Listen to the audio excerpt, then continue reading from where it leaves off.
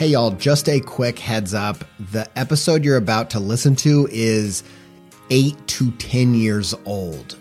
Now, these episodes were intended to be evergreen, and I still believe there's a lot of good information in these early episodes, but I do want to let you know that some of my ideas have evolved over time. Times have changed since we made these episodes, and ultimately, I'd like to think I've grown a lot as an artist and a human, and that these don't necessarily represent my best work or the best of the podcast. If you're new around here, I suggest starting with the most recent episode, or at least go back to around 300 and move forward from there. Enjoy the episode.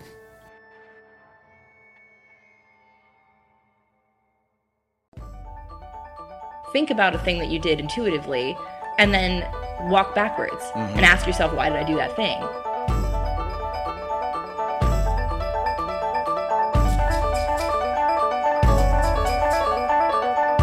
Hey everybody, you're listening to the Creative Pep Talk podcast. This show is about commercial art. Making a good living and making great art. Is it possible? We will try to figure that out together. I gotta thank my syndicate of the show, Illustration Age. You can find this show at illustrationage.com/creativepeptalk. I'm your host, Andy J. Miller. Some people call me Andy J. Pizza. Some people with questionable judgment call me Dr. Pizza. And I may or may not have perpetuated that. Anyway, thank you for listening. Let's get into the show.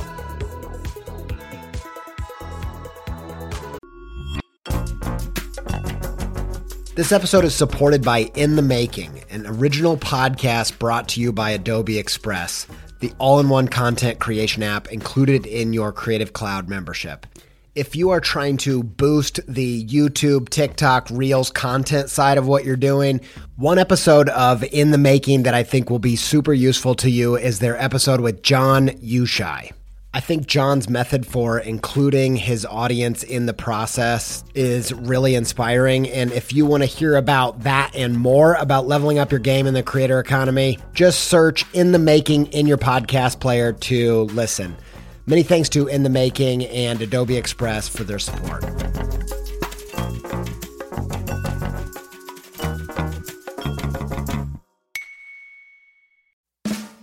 I really needed to rehaul my website. I was talking to some web people, looking around, and I got intrigued by Squarespace's new Fluid engine, partially because it just sounds cool, but also because it allows you to drag and resize and layer up anything you can imagine. I dove in, rebuilt my site. It's the most me site that I've ever had. I just absolutely love it. Launched it. Got such a great response. Some industry illustration and designy peers even reached out and was like, hey, who coded this thing, man? I'm like, y'all, I did it by myself. No coding with Squarespace's new Fluid engine. I told him, like, you should go check it out. You're going to be surprised with what you can do. And I built this thing before Squarespace reached out to sponsor the show. So I was like, boom, easy peasy. I was going to tell you about this new site. Anyway, go check it out, andyjpizza.com, if you want to see what I did with it. If you want to try it yourself, make a site that's totally you, where you can build a portfolio, sell content and courses and all kinds of other stuff, head to squarespace.com for a free trial. And when you're ready to launch, save 10% off your first purchase of a website or domain with promo code PEPTALK, all one word, all uppercase.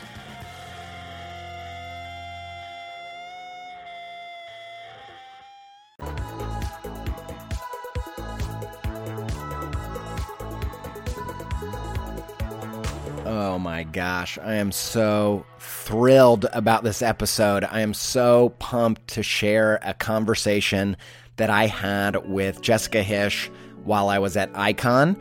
Creative Pep Talk was a media sponsor for Icon this year. We had an absolute blast. Man, that week was so fantastic. I got to meet so many great people, recorded a bunch of interviews, had just generally a fantastic time at that conference. It was just so awesome. It was like seeing, so many good friends and catching up and meeting so many new people.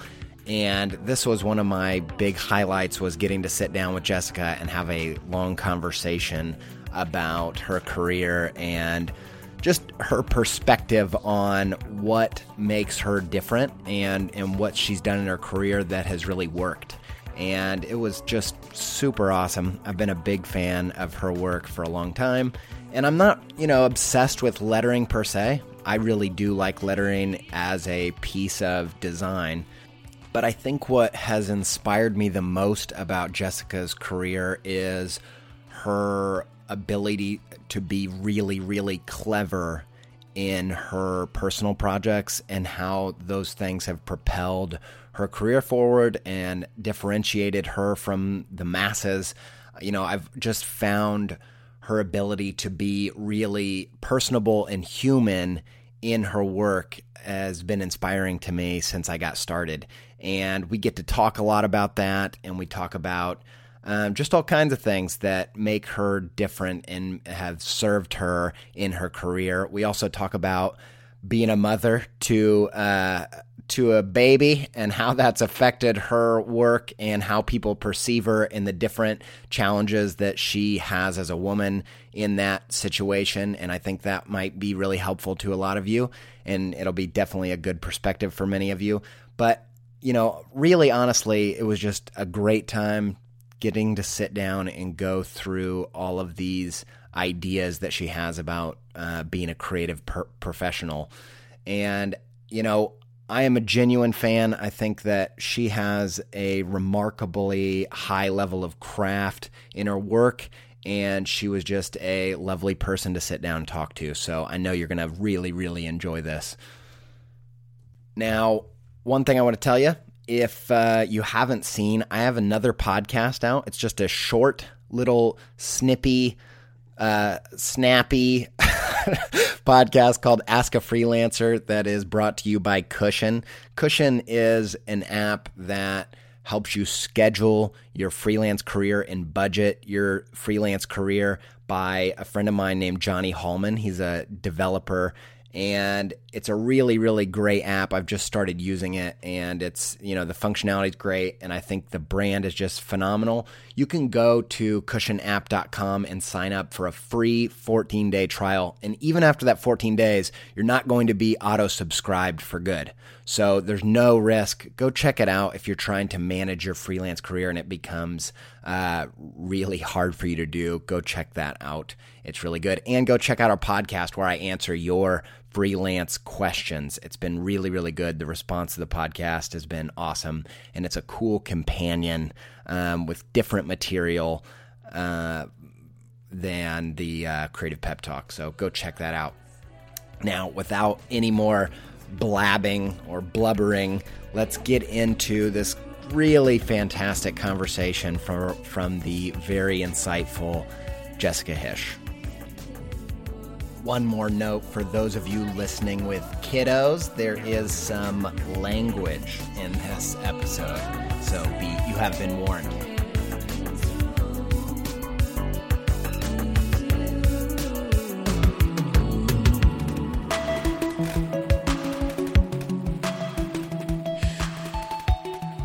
First thing I want to talk to you about was that you're a new mom of a new letterpress machine. Yes. Right? Oh my God. I love where this is going. Yeah, I wanted to catch you off guard there. What's the story with that? So the story is, I used to do a lot of printing when I lived in New York because I had a relationship with a studio there called The Arm. And the guy that runs it, Dan Morris, is awesome. It's still there if you want to print. I don't know how long he's going to keep it in Williamsburg and stuff, but it's amazing. He does workshops and you can rent press time. It's called The Arm? The Arm. Okay. So I learned how to print from him. I paid for some private lessons, and then we had a good relationship where basically if I had a project in mind and I wanted to print, it was really easy for me to figure out a way to get on a press. Right. And because of that, and because, really the cost of letterpress is not extreme. It's just sort of you have to make sure you have your files, and you have to order away for plates because, most shops don't have a plate. Not smaller shops don't have a plate maker. Yeah. Then you can, make stuff relatively inexpensively. It's not like you have to worry, I'm going to shell out, $4,000 to print some posters. Yep. And because of that, I was I'm going to make a thing today and I'm going to print it tomorrow or whatever. And I was much more adventurous about the stuff I was making. And then when I moved to California, I always sort of intended to figure out a way to print more, but never made it happen because Center for Book there is great, but I had heard from people that it's kind of difficult to get press time, and I didn't have a relationship with them, and I had always it's a bunch of hurdles. It's enough. It was like actually not that many hurdles, but enough hurdles that I was like, I'll just do that later or whatever. And then so it had been like 5 years since I had printed anything, and when I was in my heyday of printing in Brooklyn, I was like, I'm going to own a press someday. And Dan would be like, why would you own a press when you have access to my shop? And I'm like, yeah, you're probably right. No reason. And then, but recently I've been wanting to make more prints, and I usually hire Studio on Fire to do them because they do such an amazing job. But the issue is if you're going to pay to have something printed, in order to keep the per print cost down, you want to print a high volume. And if you're going to print a high volume, you want to make something that you know is going to sell, because otherwise you're sitting on 1,000 prints for 10 years. So I was making prints of things that I knew would sell well, which would limit the kind of artwork that I would make. So my friend Britt was posted on Facebook that she was selling the press that she bought like only a year ago. From this other woman, Jordan Fernie, and she just posted like, hey, I'm selling this Vandercook, which is like a model that I used to print on at, it's a Vandercook number 4 at the Arm. If anybody wants to buy it, let me know. Otherwise, I'm going to post it to Craigslist. And so I wrote her, and I was like, oh my God, I want to buy it. And she was going to sell it for a really high amount of money, just because they are rare these days. And especially in the Bay Area, you can get a lot of money for it. But we worked out like a deal so that I could buy it for what I felt like the press was more worth. And then I did kind of an exchange with her to do some logo critique work on stuff that they were working, which is awesome. That's awesome. And so it was a bit of a thing to get it actually in my backyard studio, but it's there now. They're like crazy heavy. Yeah, it's 1,200 pounds, and there's not a lot of people that actually know how to move them. Like, how did you get it? I had to hire a specific like printing press moving company. That is crazy. That is run by these two like septuagenarians that are like these brothers that just poke fun at each other the whole time, and it took them like 7 hours to move it from my driveway into my backyard studio. But yeah, now it's there, and I've honestly been like, it feels like this fire has been lit in me, like creatively, because now there's no limit to like what I can do, because if I just pay $60 to get some plates made, like within 2 days I could be printing that design, and maybe I only want to print 50 of them because it's like a weird thing, or maybe I want to print 300 of them because I have 4 hours to do so or whatever. And it's just so nice to like know that I can make things that aren't necessarily like a love poster, or something that I know that is going to appeal to the masses. And what's nice about it too is like I have a real thing about making things that are utilitarian. Like I really like making stuff that other people can use. And so it's been a real thing that has prevented me from making a lot of new posters, because I have this huge fear that like my life is just making motivational posters, and I don't want that to be a thing. And so and the idea of making greeting cards has always been something I wanted to make, but I also don't want to like print 5,000 cards and then have to deal with that, and like maybe they don't sell, and then I have boxes of inventory forever, whatever. And so now I'm excited to like just do super small runs of greeting cards and kind of just like play around and make weird stuff that has curses on it. I do feel like the less hurdles that you have to create things, or the less pressure that you're putting on yourself, you have so much more room to make mistakes. And and I think too, it's really, I think the later you are in your career, the more aware you are of the repercussions that come from putting things into the world, and that can be a huge hurdle.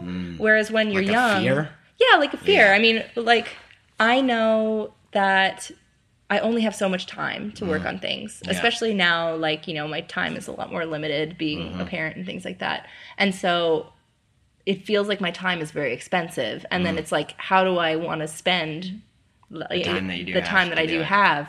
And that can put a lot of pressure on you to like make sure that like every hour that you spend is worth, is doing something either profitable or something that is like actually like advancing your career or your creative dream or whatever. Yeah. And it takes out a lot of experimentation time because it's really easy to look at that time as being wasted time, even though it's clearly not. Like, you know, like if you think about it, you know that it's not. Yep. But like if you're sitting there trying to justify your hours in the studio and you only have 4 hours to work on something, like it's pretty easy to say like, oh, I didn't do anything today. I just fucked around with a lettering brush, whatever. Yeah.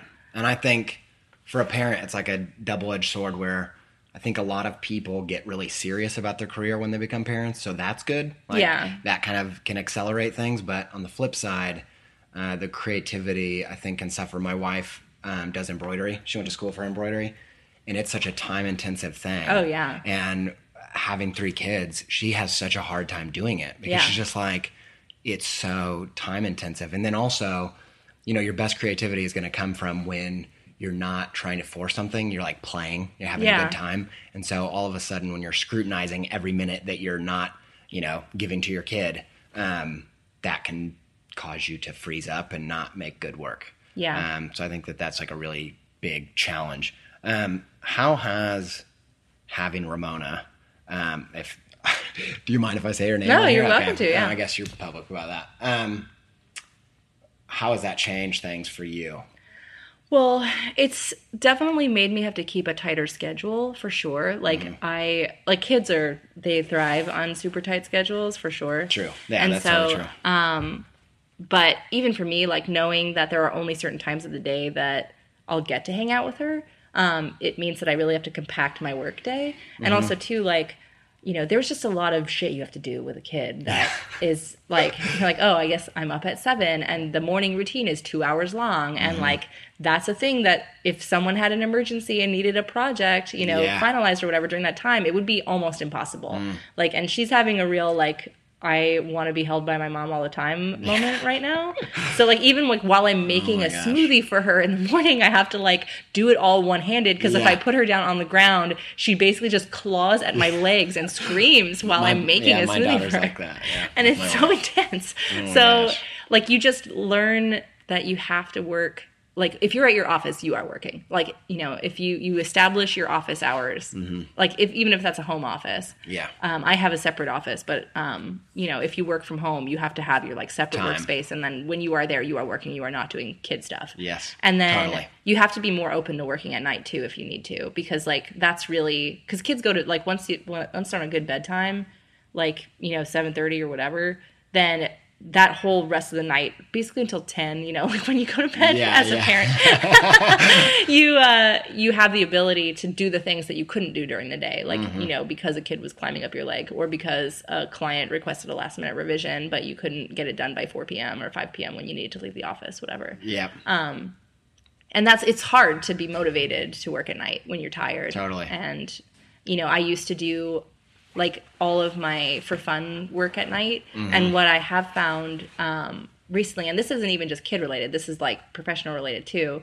is that when I have a for fun project that I'm really, really excited about and I really feel like I need to work on it, I actually do it during the day, during my work day. And then I work on client work at night because my energy's great and like during the day and you want to give that to it. I know that if I'm working on a client project and I have a deadline tomorrow, I can't just be like, you know what, never mind, I'm tired, and go to bed. You know? Oh, true, yeah. And so if like the deadline set by another human and knowing that I can't disappoint them keeps me on task in the evening rather than, you know, giving into the siren song of watching another Netflix show or going to bed a little early or taking a bath or getting a drink with a friend or whatever.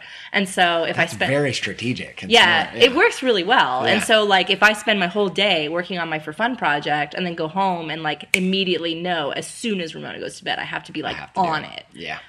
Then that's how I'm the most productive. That's really smart. Do you I know that like having a kid is such a personal thing. Has that changed your perspective on like the big life view?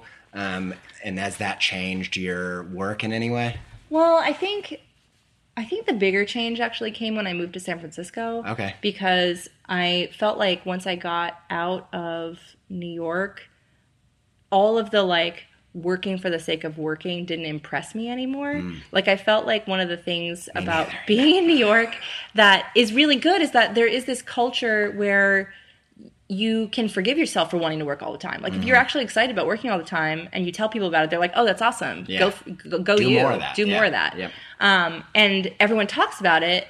And, you know, it's not uncommon where you have friends telling you, like, oh, my God, have my first Saturday off in 3 years, you know, and stuff like that. And you're like, oh, man, you're getting so much done, you know. And there is this real, like, you know, award system for that. In New York. And I missed it really intensely when I moved to California because I felt like I relied really heavily on having that culture around me to keep me working those hours. And I was getting, like, you know, I was outputting more when I lived in New York. But I can't necessarily say that, like, the volume was necessary. You know, like, and I think that's sort of what I learned from being on the West Coast is that, like, it's, of course, impressive to be a high volume person, maker. That's very impressive. But ultimately, as long as you're creating, you know, like 10 to 20 things a year that you're, like, actually proud of, you know, I think that's pretty high volume. You know, and I think that if you take that perspective with your work, then the fact that you, like, did 8 projects in 1 week no longer seems to really matter. And it's just like anything beyond that is gravy. And so my schedule and perception on what productivity meant changed a lot in moving to the West Coast. So then when I had Ramona, it actually didn't feel like as dramatic of a shift. I think if I had moved to California and had a baby simultaneously, or I also feel like probably people that have kids on the East Coast or in New York might have a much harder time with the adjustment because you really do go from, like, 120 to 0, you know, for at least a few months. And I think that can be really shocking for some people. But if you're already at this, like, more comfortable work pace, it can be, it's hard, but I mean, it's not like a crazy shock to the system. And I found that, like, for me, I feel like I'm just starting to get to this place where my work has some depth to it, to where I found, like the things I put in my talks and all that are really powerful come from life. And that if I'm working all the time, I don't actually have life. And I kind of liken it to, like, the sophomore album of a band. Like, all they've done for 2 years is music, tour, be in the recording studio. And so they do a album about being a musician. And it's like really boring. And I found that if I don't have those things, like, if I don't go to the zoo and, you know, see penguins and read about them, like, I don't have all that influence. And all of a sudden I'm, like, learning something applicable to life that I can put into my work. And when you're at your desk every second of the day, you don't have that. And all of a sudden all of your design is about design for designers. And it's just like, and it's, I think that too, that kind of work, of course, has an audience. It does. And people are into it. I'm not dissing it. No, No, but I think the thing is, like, your own personal enthusiasm for that kind of work can't last forever. True. You know, I think that, like, and I think that I noticed that in my career too, where I was, like, so fucking psyched to make work for designers. I'm like, I could make design posters for designers, like, literally all day long. And then all of a sudden, my interest in that just started tapering off. And then that's when I was having issues of, like, oh, I don't want to be a motivational poster maker because the idea of just, like, making posters about graphic design for graphic designers was just not thrilling me anymore. And I think too, once you've been in an industry for a little while, especially if, like, an industry grows around you, you know, like lettering when I started out was, like, nothing. And then now it's, like, so many people love it. And I feel like I had a part in that by being such an advocate for lettering. Absolutely. But and I'm excited about all the people that are doing it and how people know what I do now, and that I don't have to, like, explain literally every time I talk to a client, like, what it is I do for a living. Lettering is. But it can be really, like, intense all of a sudden when the work that you're doing, like, suddenly there's thousands of other people doing it. And then sometimes they're doing it a lot better than you because they have more time, you know, or more enthusiasm. You know, like, I still have a lot of enthusiasm for lettering, but I don't have enthusiasm for making posters about graphic design for graphic designers. True. So if I'm going to do a poster like that, someone else is going to do a better job because they are like in the thick of like everything's amazing. I want to spend 50 hours on this, you know? Yeah. No, I totally understand that. And I, as a disclaimer, I make a podcast for creative people. Like, I'm not dissing that or anything, but I think that it's more powerful when you're getting experiences that are more just true to life. Well, the thing is, I think as a creator, you want to make stuff that is close to you. You know, like you want to make stuff that you actually have an opinion about and not make every project a research project. Yeah. Like there are people that do work that way and love it. Yeah, but totally. I find it like really intimidating to do that. Like I actually got approached recently for an article where someone was doing like an assessment of like band logos and wanted me to like comment on like how would you critique this band logo. Yeah. And I was like, nope. Like, I just didn't want to do it because I was like, in order for me to do a good job on this, I'm going to have to do like a ton of research about how this logo emerged. Yeah. And probably like about the culture around that band at the time. And like, otherwise I'll just sound like a pedantic asshole, just being like, oh, they could have drawn that P better, whatever. Yeah. And I think that like, doing a design podcast for designers, you're just doing what you know, And I think that if it's the project intimidation factor, right? Because you could be like, you know what? I'm really interested in reptiles. I'm going to do a podcast about reptiles. But then like literally every podcast, you'd have to do tons of research and do all this stuff. And so all of a sudden, something that was like quick and easy, not that this is easy, but something that is more intuitive becomes something that's really intimidating and hard and requires a lot of extra effort. And that thing could be amazing, but maybe you give up on it before it gets to that point because it like was too difficult to actually kickstart. When you were starting out and you did the daily drop cap and you got a bunch of attention, did you get a lot of critique from all the different worlds within design about type and lettering? And I did a little bit, but I feel like there were, of course, some folks that were like, you're using the wrong words, And I have a tattoo on my arm that says type that's in lettering. Yeah. And at the time, I was just like, whatever. The designers have taken over the word type. Right. Like, it just means everything now. Get over it. Yeah. And, but that's not actually true. Like, I've really found that the classifications mean a great deal, especially in terms of like working with clients and setting expectations. And, so there's power in like the semantics of because if someone tries to hire me and it's clear that they should hire a calligrapher, but the person doesn't know the difference between lettering and calligraphy, and I can explain it to them, then they know in the future that like, oh, if I have 50 words that I need done in like a minute, then I need to hire a calligrapher, not a letterer, because this letterer will take 10 times as long. And so some of the like elder type folks were upset that I was such like this beacon of knowledge for a lot of young people, but not necessarily using the right terms. But I was really open to like learning from them and like being like, oh, I'm not doing that right. Here, let me change my statement. Yes. I think if I was like, no, fuck you, I don't want to listen to you, then it would have gone really differently. But they thankfully, like for the most part, people reached out and were like, hey, you're not saying that right. And I'm like, oh, thank you so much for correcting me. I'll correct it now. Yeah.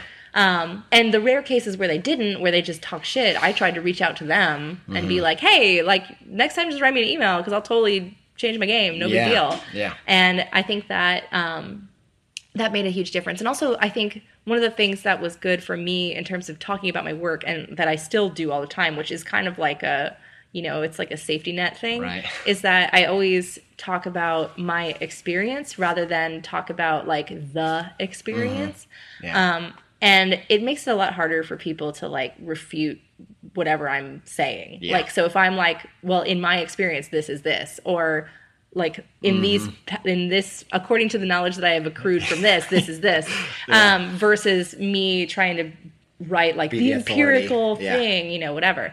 And I think that really helped me a lot and sort of showing the folks with a lot more experience, a lot more historical knowledge, like, hey, I'm just trying to say what I have gathered from this. Yes. I'm not trying to like be the new Bringhurst. Right. I'm not trying to like, step on your toes because you are the authority on this thing. But I'm just trying to like take all this knowledge and distill it in a way that people can grab in a new way. That's more palatable. Accessible. Yeah. And Yeah, and I think it's a interesting character trait, like to be open to growth, because I think sometimes when people get that kind of attention, their tendency is to like buckle down and like, you have a tattoo that says type. So, I just feel like there's a certain level of humility that has to come with, seeing all those moments as growth opportunities and like upping your game and being up for like the challenge. Well, I think, too, one of the things that I've struggled with now, like, later in my career is that, like, it's both awful and wonderful to be, like, in your very early 20s doing creative work, because you really just are so naive. Yeah. Like, you're so naive. Mm-hmm. And you're not afraid of doing stuff because you just don't even know what that means later. You're like, if you make a project, you don't realize that you might be talking about it for the next 15 years. Yeah. If you make, like, a logo, you don't realize that people might get that tattooed on their body. Like, there's all sorts of stuff that you do and that you're looser with because you don't know the scale of repercussions from those actions. And I think that now I try to get back to being 22 again a lot in my work, which is hard, because if I make something and I put it out into the world, I know that this thing's going to just be around for a while. Yep. And just, it's very freeing to not be afraid of that, you know, especially when it comes to writing or when it comes to doing speaking or when it comes to, putting your opinions out there in the world. You have to be able to know that, like, you might get misquoted for a thing that you said 10 years ago, and people still think that's your, opinion about something. And we see it all the time with celebrities and politicians and things like that, where, someone did something in, like, the 80s, and then they're still held accountable for it now. And, it should be a part of their history, but people can change, people can learn new things along the route that changes how they perceive that thing that they talked about, And as a creative person, you have to have the ability to have the freedom to express yourself in any given moment. If you have that anxiety or the fear that it's going to be misconstrued or how or other people are going to perceive it, you're never going to be doing your best work. You're always going to be afraid of, how people are going to see things. I think there's a difference between, I think it's really valuable to have self-awareness as a creative, to kind of have an idea of who you are, what drives you, what your talents are, what your strengths are. But sometimes I think being so intuitive about it or being so aware that it can dip into self-consciousness. Yeah. And now you're like... Well, I think, too, if you work too hard to, like, curate everything, then it's much easier to look back and be like, man, I did that wrong. Yes. Whereas if you just work more intuitively and just put things out there and you're just like, okay, well, that might not express how I am now, but it was how I was then. Yep. Instead of thinking about everything that you're doing as this, like, total package that encapsulates your work forever, you have to think of, like, it encapsulates you at that time. And I think, like, to get back to tattoo stuff, I feel like almost everybody should get a shitty tattoo when they're 18, because, like... it's like a date. It marks that time and I think of your that, life. I think, too, like, if you're a kind of person that has always wanted to get a tattoo but is too intimidated to get a tattoo, you have to think that it's actually, the design doesn't matter. Right. It's like whatever is going to remind you of that moment in time and bring you back there. That's the thing that matters. Right. And I think, too, people that that do public speaking and are more off the cuff in their public speaking, when I put together a slide deck, I'm not like, oh, I definitely want to make sure that I show these, like, 10 best pieces of my work. Because I might not have good stories about those 10 best pieces of my work. So I'll put in the image that reminds me of the story to tell. And I think that, like, tattoos are that. Like, if you have something on your body and all you're doing is critiquing the design itself, then, like, you don't have a good enough story for that tattoo. Like, Right. That's really good. I always thought that I don't have one and I am someone intimidated. I have an idea of what I want to do, but my theory was that you should get something that you would like when you were 6 years old. Yeah. Because you're likely to like it forever. If you like it now and when you were 6, I want to get the, do you know, like Alexander Gerard's, like, Black Birds that he does? I want that. You would like it when you were 6? You were a way cooler 6-year-old than me. No, I would have liked it because and even, like, all of my favorite superheroes, I only liked the ones that had, like, the most slick, minimal costumes. Man, you just had real good taste. I would have definitely gotten, like, the rainbow fish tattooed on me. Like, that would have been it. Oh my gosh.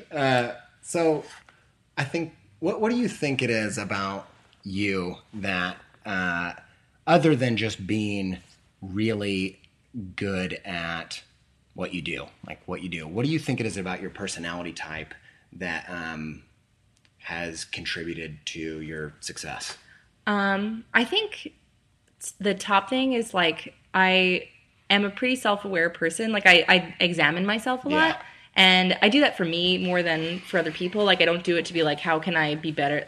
How can I change my personality to present myself? I don't do that. Yeah. Because I think that is a shitty game to get into. And putting masks on and all that. And creating a persona that is your public persona. It's just hard. Nobody wants to keep up with that. It sucks. Yeah. But I do try to ask myself what my motivations are for things a lot. I do try to look at the work that I'm doing and say man, I am dragging my feet on this project. What about this project is making me drag my feet? How do I get past that? Or how do I do stuff in the future that is not this project? Yes. Because clearly something is not is not going right with this. Yep. So being thoughtful about what you want to do, how what kind of impact you want to have, how you want to make yourself happy, how you want to be a better human being so that you're better for other people. That's really important. And I think I am a really I'm a very empathetic person to a point where it's almost disordered. Me too. When my kids are sick, I'm sick. Yeah. I'm hurting. I was watching these horrible police shooting videos stuff last night at midnight, crying in bed and and I think that can be really destructive if I let it take over your whole life. But it can also feel I have X-ray vision on helping other people. Yeah. Because I feel it's really easy to put myself in other people's shoes. And I think a lot of times when professionals get really far into their career, it's really difficult to remember the small moments of holy shit, my life has changed forever because of this tiny thing that totally changed my perspective about stuff. A mindset shift. Yeah, and even with when I made Don't Fear the Internet and forced my husband to do it with me, he, had been doing web design for a lot of years. And when we were thinking about lesson plans and stuff for the thing, if people don't know about it, I teach basic HTML and CSS to non-web people. And what I found when I was teaching myself that stuff is that all of these resources out there were a little too intense. They were incredibly rich, but it was built for people that were web designers or wanted to do it full time. And I found that it was really hard to find here, let me just kind of explain the basics to you in a way that isn't a really boring how-to YouTube video. Yeah. And so when we were putting our lesson plan together, Russ would be oh, we should talk about the box model and we should do this. And I'm you know what we should do first? We should teach people how to not make links blue. Right. And that is so basic, yeah. But I remember that joy. I remember being able to do that. And I think that the thing that it's helped me in terms of my success, in being more public figure-y is that when whenever I talk about my work, I really try to get down to people's level. Yes. Whenever I talk about pursuing your dreams and all that kind of stuff that people talk about all the time, I don't tell people to quit their day job. I don't tell people to to blow up their whole existence to do something because they feel there's something wrong in their lives. Yep. I try to help them work through their existing situation and acknowledge the roadblocks and acknowledge their strengths and acknowledge that the fact that not everyone is going to be able to just drop everything and move to New York and take an unpaid internship. Sure. You might be starting off your career as a creative in your early 30s after you already have several kids and live in a small town and have a sick parent. Yeah. And there are things that are just a part of our lives that prevent us from having the normal dream path. Yes. And that doesn't mean that it's not achievable. It just means that you have to be more creative about how you get there. And so I think the reason why I've, had a lot of success within just public speaking and that kind of thing is that I try to inspire people in a real way, not in a fluffy way. Not in a fluffy way. Yeah. And give people practical tips about how to, make these little changes to their lives that could make a big difference. I think that it sounds like you're describing being an intuitive person, being able to put yourself in other people's position, know what other people might be thinking. But I also think what's fascinating is that you're intuitive, but you also have an inclination to like technical, practical, like even printing processes and code. I feel like that combination of traits is really unusual. Well, I think what a lot of people forget about is that intuition is just a built-up knowledge bank applied unconsciously. Right. Like gut intuition is our bodies telling us, like you've experienced a thing similar to this, you should act this way. Mm-hmm. And like what you can kind of do as an examination is like think about a thing that you did intuitively and then walk backwards and ask yourself, why did I do that thing? Yep. And you can do that for any kind of aspect of your life, professionally, for your dating life, whatever. And there's always a reason. Like you can always go back and do it. And it's like self-therapy. Yes. There's always another layer. There's always another layer. Like you can say like, oh, well, clearly I did that because like 2 years ago I did this thing and that failed miserably and I was afraid of doing that thing again. So therefore I did this other thing. Mm-hmm. And I think that because I really love that. I love breaking things down. Yeah. And I love medical shows, and I like understanding how things work and the process of things, and I like examining, that in terms of my mental process. Mm-hmm. That's where the technical stuff happens. Is like I feel that I'm actually just an incredibly technical person, is what I'm realizing. Right. But that my intuition is just loads and loads and loads of slow accrued technical knowledge. Yeah. And I think do you think it's unusual? Like my dad is a accountant, finance person who also happens to be intuitive and able to like speak in big picture and make jokes. And it's just this combination of things like that's pretty unusual. Well, the thing is, though, I feel like as much as I'm really good at analogies, like I'm an analogy person. Me too. I'm obsessed. I love it. I love it. And I couldn't make one up right now because it only happens when I'm like in the zone. Yeah. But I'm not a good big picture thinker. Like if you want me to, like, I would never be a good like company visionary. Like I'm like a build from like a technician. Small up. Yeah. Like when I think about building a business, I don't think about it in like a Silicon Valley way. I don't think about it in like let's like broadly think about what's missing in the world and then work our way to get to there. I think, what are these 5 things in the room with me? What can I make from these 5 things? And so there's a scale issue with that where I do feel like it will be difficult for me to ever work on anything that is at an enormous scale. But I've just come to accept that as being like, that's maybe not the work that I'm interested in doing. Maybe the work that I'm interested in doing only scales so far, because I do like to kind of like work from what's around me out. There's this term, which I forget who told me about this. I'm sure I could look it up. Okay. And it's about like, trying to find your path and what you're doing in life and whatever. And everybody has this like destination that they're going to, right? They're like, my ultimate destination is this. Like, and you might think about that, even if you're not like a big picture person. You might think, 10 years down the line, generally I want to get to this place. Yep. And some people come up with like a real strict like plan to get there. They come up with a straight line. Yep. They see the light and they make a straight line to the light. Yep. And then there's this other group of people that do this thing called Tarzaning. Tarzaning? Yeah. So I already like where this is going. What Tarzan does is he has a destination, but he's swinging on a vine. And what he has to do is when he gets to the end of that vine, to just grab one of the vines that's close and hopefully the one that is getting him closest to the destination. Yes. But the thing is, you're working with what's around you. You're not like blindly opposed to including that stuff because you have this really strict path.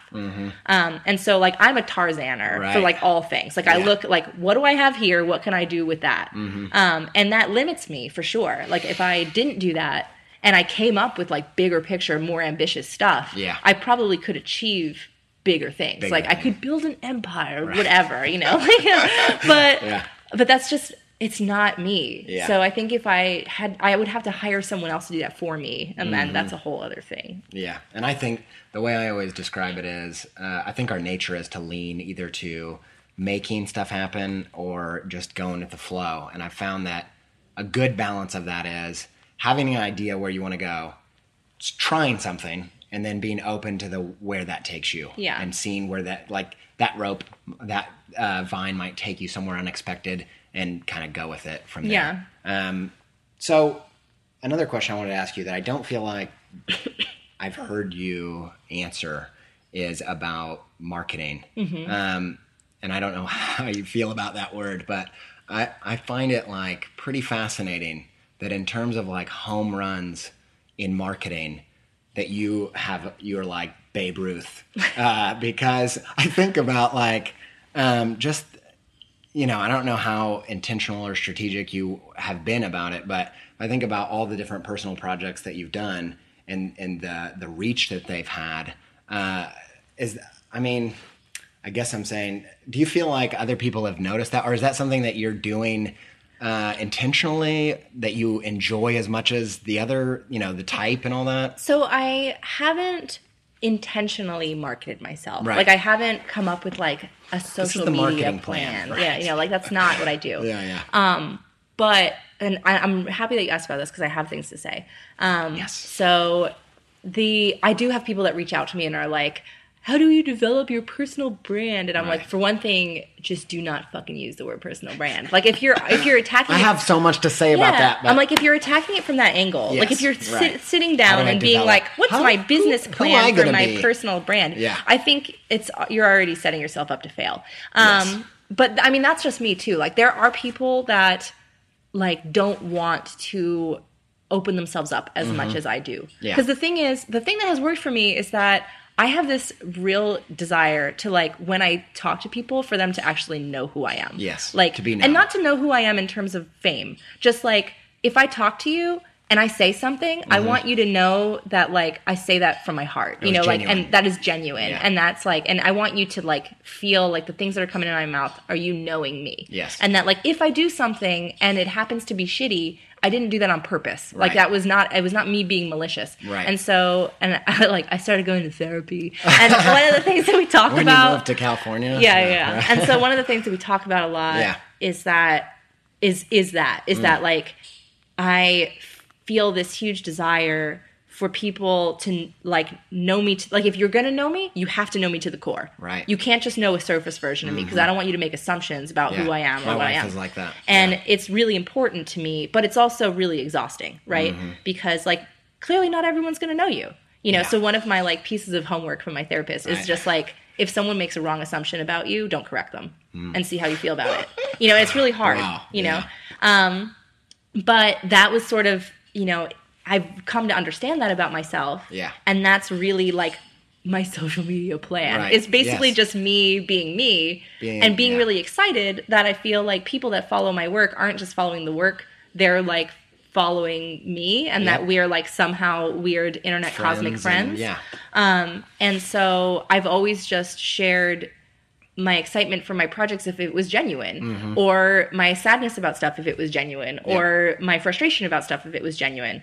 And because of that, I feel like people came initially for the work, but they would stay because they felt like they knew you. They knew me and they knew someone that was like, you know, doing something that maybe they wanted to do, but was very warts and all about it. And so giving a more like realistic perception of what it is to do that thing and not like this perfect curated, you know, scene, which is intimidating. Like nobody wants to like see, like, I mean, if you follow someone that is outrageously successful, like global, proper successful, and try to understand the steps of how that happened or like what their life is like, it's impossible. It feels you're so far removed from it that it doesn't feel like even if you wanted to set up a fashion house or whatever, you can't connect the dots. It just feels like you're eons away from being able to get there. But I like feeling that people, like I like feeling like people's big sister, where like I make it so that like, look, you can achieve your dreams. Even a sloppy person like me can do it, you know, whatever. But one of the things that I noticed recently is that I have started to have to curate it because of the parenting thing, and it sucks. I hate it. Oh man! When I first had Ramona, you hate having to curate. I hate having to curate it. Right. It drives me nuts because I don't want to hide my life from people. Like I don't want to hide things that I'm excited about or that I am exhausted from or that whatever. Yeah. And when I first had the baby, I got so much amazing positive feedback from other moms because of me talking about how hard it was, and me talking about like, holy shit, I'm back at work and I'm literally not doing anything except pumping my boobs. Yeah. Like, there's so much about being a new parent that I feel like people gloss over, or like just, Totally. It's not even that they gloss over, it's that they're just not as open as I am. They're not like willing to share because that's just not who they are, you know, like, and that's totally fine and valid. But like, even I shared a photo of myself right after I had the baby when I left the house for the first time, and I still had like full on baby paunch like going on. And I got all these emails from women being like, that is so brave. I've never seen someone share their like post-birth body that was like not, you know, in perfect shape again. And, you know, it's like, I didn't even, you know, and I got letters from women being like, I didn't even know that your body does that after you have a baby. Like, you know, you just see all these celebrities and they bounce back and blah, blah, blah. And like, it's just so refreshing. And so that's really empowering to me. And like, I want to be that person. And so I continued sharing about baby and life stuff. But what I noticed is I just kept getting emails from clients like 8 months, a year in, like, hey, Jessica, I don't know if you're back at work yet, but hey, Jessica, are you in the office full time? I don't know if you're at home with your kid, whatever. Yeah. Because when too much of my feed was about kid and not about work, people were making assumptions that I just wasn't working. And so it sucks because really, like, if you're a parent, you know that, like, the source of your joy in life is your kid. Yeah. Like, I love work and I still get super amped about projects, but like this tiny person is just fucking endless pumping joy and like just is different levels. Yeah, it's like a love pacemaker in your body where it's just like pumping or like an insulin pump of love that's like attached to you, and like all day long you're getting fed this intense love. Yes. And it's awesome, and I want to talk about it, but I have had to basically cut the baby out of my social media stuff because and the effect was immediate. Like, it was like the second that I started posting new work, I started getting way more work requests. And I had a bunch of friends, I talked to some friends about this, and they were saying, you know, like, oh, I really thought that you were going to help change the game and blah, blah, blah.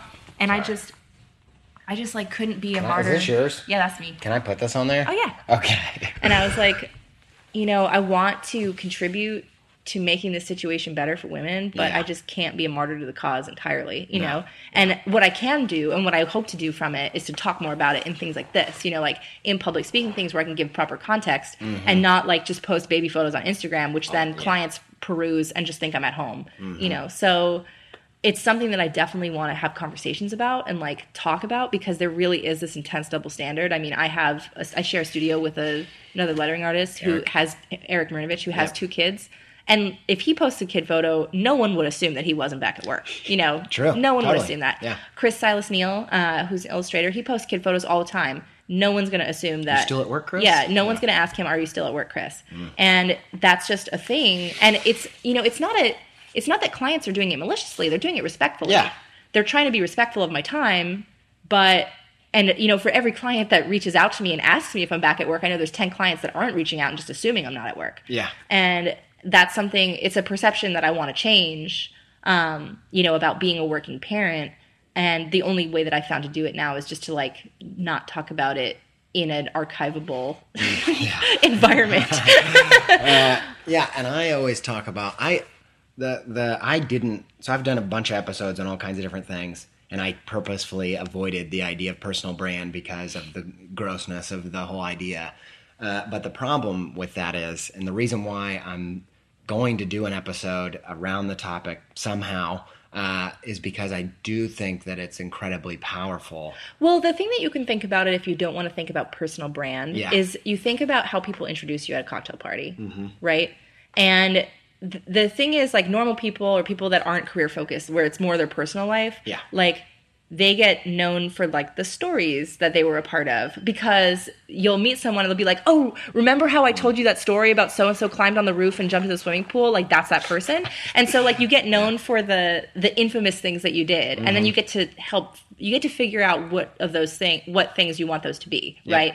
And that's why it's important not to, like, you know, to adhere to your grandparents' thing of, like, don't do something you wouldn't want to see on the front page of the New York Times, you know?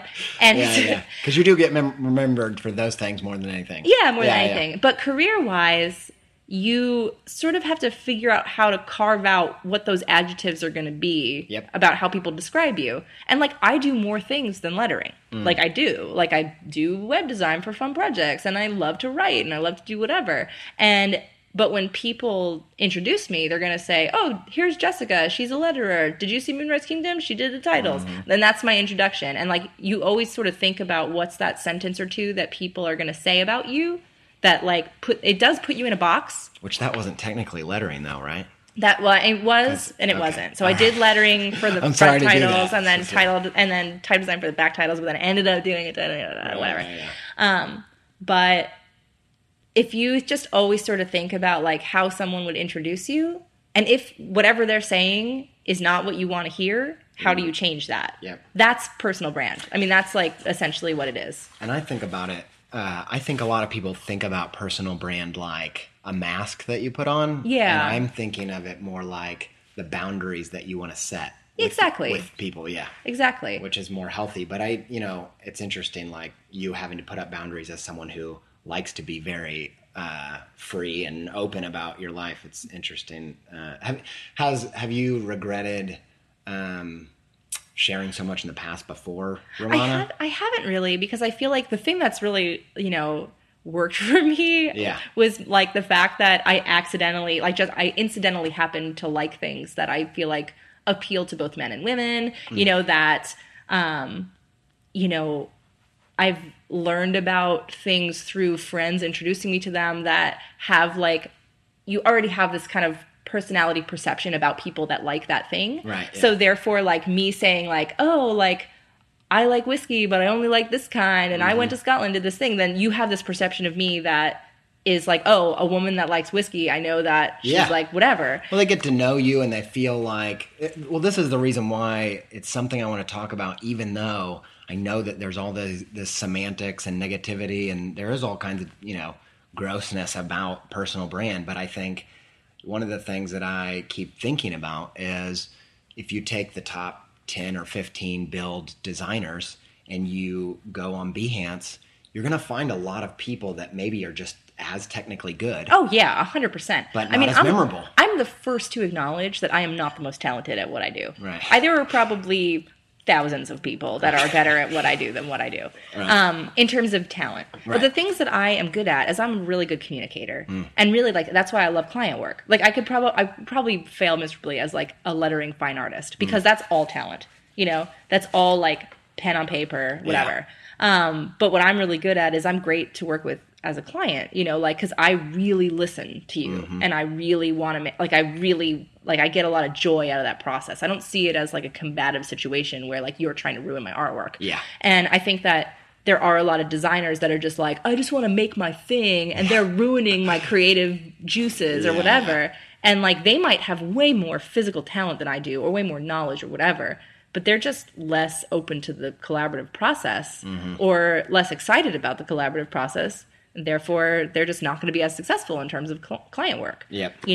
And I think that it's like I've been lucky because I am naturally extroverted. It took me a while to figure out that I was naturally extroverted. I wasn't the most naturally extroverted kid because I care a lot about what people think about me. And that's one of the things that is not great about, like, and it's one of the things I have to deal with a lot. I like, if I hear someone say something negative about me, I get very upset about it. And so I think that keeps... So being a public person, that's got to be a challenge. It can be a challenge. Yeah. But again, like, if you're just like, if you're making stuff because you love it and you can say like, whatever, you don't like my thing, it's optional for you to be here. Like, yep. You don't like the things I'm saying? This is not required reading. Like, go away, Yeah, totally. But it takes a lot of time and confidence building up to get to that point.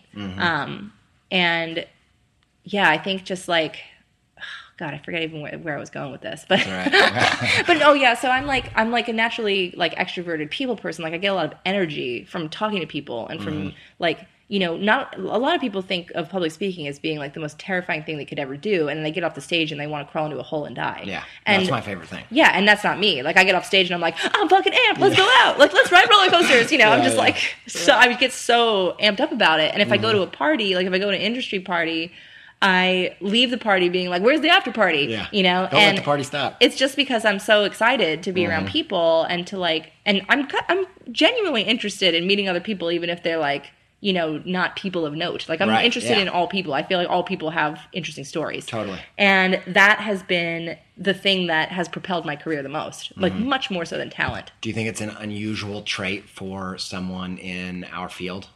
I think it's unusual in type and lettering. That's what I agree. I think that, not with lettering. I mean, it's a generalization. Yeah. No, but I feel like when you talk about careers that are very time intensive, that involve a lot of alone time. Yeah. People that tend to gravitate towards those are people that don't get off on people time, and that they like love people, they want to go out, but they get a lot more of their energy from being alone. But, I mean, that's like the basic definition of introvert extrovert. Introverts are not antisocial. They have a battery that gets slowly drained the more people they hang out with, and they have to refill that battery by having personal time. And I get drained by not being around people, and I have to refill it by being around people. And so I do think it's rare. But I think a really interesting thing about that is the self-awareness to know, not just about your field and your knowledge of the talent and the lettering, that actually a lot of what differentiates you is everything else about you. Oh, Yeah, and that changes how people perceive you. It also helps you maximize. Like, I feel like my ability to talk about creativity has made me a way more successful illustrator. By being able to talk about it and knowing that that's something I'm good at that's unrelated, but I can kind of But it's absolutely related, because the thing is, like, when you're an illustrator or designer that works with clients, one of your primary jobs is to make sure the client feels like they're in good hands and that they trust you. And also to make them feel excited about the work that you're doing. And so what I think about too is like, what I really want the client to walk away with is I want them to be an advocate for the work that I'm doing for them. Yeah. Like, I want them to walk away. Super pumped. And them to be super pumped. But not only that, but like if I'm doing logo work, for instance, like the kind of logo work that I'm really interested in doing is like the little tweaky technical stuff. Like the MailChimp thing. Yeah, like the MailChimp thing, like taking logos that already exist and making them better. Like, I love it. I love that kind of work. You know why? Because it's like hyper technical. Right. It's very much focused on like a lot. It's not as... it's not as subjective as when you're making something from scratch where you like are... I love objective art. Yeah. I really like it. The craft of it and being kind of a scientist about it. Yeah, I like to make objective decisions about things and to like also have that as a toolkit to then hand to clients. So like the reason why I love that kind of work is because I want the client to be psyched about the work that I'm doing, but I also want to know that like if they're going to hang out with their like fancy industry friends or investors or whatever, and those people ask them like, why did you spend all this money making your logo only a little bit better? They say, oh my God, we did this and this and this, and they can parrot back those facts that I've taught them, and it makes them feel empowered because they can defend the decision that they made amid people that are maybe questioning it. And then it also like really reinforces the fact that the work that I did, is important for other people, know, so they're like helping to advertise the work that I'm doing by just being psyched about the work that I did. Yeah. And I want to be sensitive about your time. I know this is like going on a long time, but do you think that the outside perception sometimes that especially like young designers maybe underestimate the amount of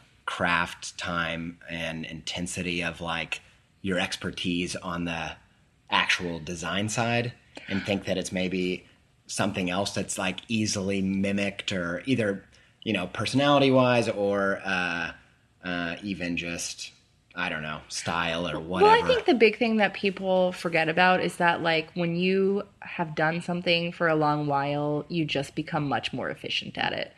Just much more efficient. So they might see me do like a demo of something and see how fast I can work and think, oh my God, well, she charges way too much because she does this so fast. Right. Not realizing that like 10 years ago, I was not that fast, and it took a long time to get to this point. And that you have to pay for that time. Yeah, exactly. Yeah. And that's why, I talk about I don't charge hourly for anything, because it's really difficult for creatives to charge what they deserve hourly. Totally. Because there's this double standard of like, if you like what you do, you shouldn't get paid very well. Because like what we do is like love, hobby, fun coloring. Yeah. But you know, like lawyers and things like that have no problem charging $400 or $500 an hour. But if a creative was like, oh, you want me to do a poster? It'll be $650 an hour. Everyone would be like, ha, like what the fuck? Yeah. The funny thing about that is that like my dad is in finance. He loves it as much as I love what I do. And the return on investment of a true talented craftsman, of a creative, is enormous. Like the return on investment is going to be massive. But it's also, it's difficult to quantify sometimes. Difficult to quantify. Sometimes it's not difficult. Like I work with logo clients sometimes that take the designs that I do and do a lot of market research before approving things. Yep. And then they have quantifiable results. But not everybody does that or can do that. Yep. And if you're just like taking especially if you're doing something that's like refinement work and trying to quantify the public perception of your company that hasn't changed that much, but you know has changed. That can sometimes be difficult to quantify. And I think the businesses that are exploding the most, the ones that everybody's talking about, give proper space to creativity to be not always, you know, easy to measure and hyper productive in the same way that other types of business may be.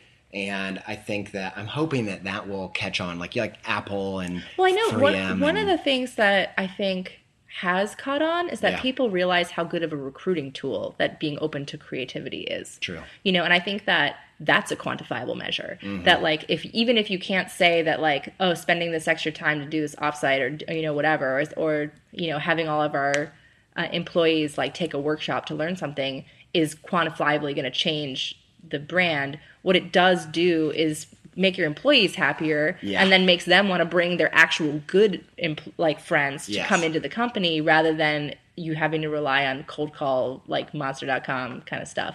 And that's huge. I mean, that is really huge for big companies to attract actual talented human beings instead of just warm bodies. Yeah. And if you look at this company gives, you know, a day a week for open creativity, no metrics, we're not measuring them. And then that company is incredibly profitable, even if you can't directly connect the links. I think that I'm hoping that catches on because I think there's a real disconnect between business and art. Yeah. There shouldn't be.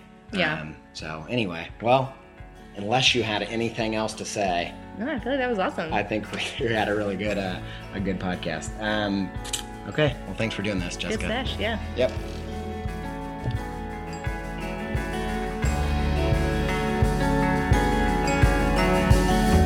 Such a great conversation. Thank you, Jessica, for being on the show. You know, I can't imagine having that kind of visibility on my career and my work and the stress of all of that and the scrutiny and all that stuff. But, you know, I think Jessica is an example of someone who is the real deal. She is very, very smart and articulate, and her work is of the highest level. And I think that you know, young designers and old have a lot they can learn from all that she's done already. And I'm sure she has so much more to give. Go check out her book, In Progress. I don't have it yet, but I flipped through it at Icon, and it was beautiful with all kinds of really interesting, detailed information about making great lettering work. Go check that out. Thank you, Jessica, again. We really, really appreciate it. It was a great time. Guys, thank you guys. Thanks, guys. Thank you. Thank you guys for listening to the show so avidly and for sharing it like crazy. Man, you know, I know I'm an illustrator, but this show has just been the best thing ever. It's just so fun for me to do and so fun to share this stuff with you guys. Thanks for listening. Thanks for sharing. Thank you. Thanks to our syndicate, Illustration Age. You can find the show at illustrationage.com/creativepeptalk. You can find it on our website, creativepeptalk.com. Thanks to Yoni Wolf and the band Y for our theme music at the beginning and the end. Thanks to all the other tunes from the band Metavari, from my man, Nate Utesh. I love Nate Utesh, and I love saying his name. His last name's really fun to say. thank you for letting us use that music. It makes the podcast sound beautiful. Guys, go check out Ask a Freelancer podcast and cushionapp.com. Thanks so much, and don't forget that your creative works, your creativity, it hinges on staying excited, staying motivated, and staying pepped up. So, do it. Stay pepped up.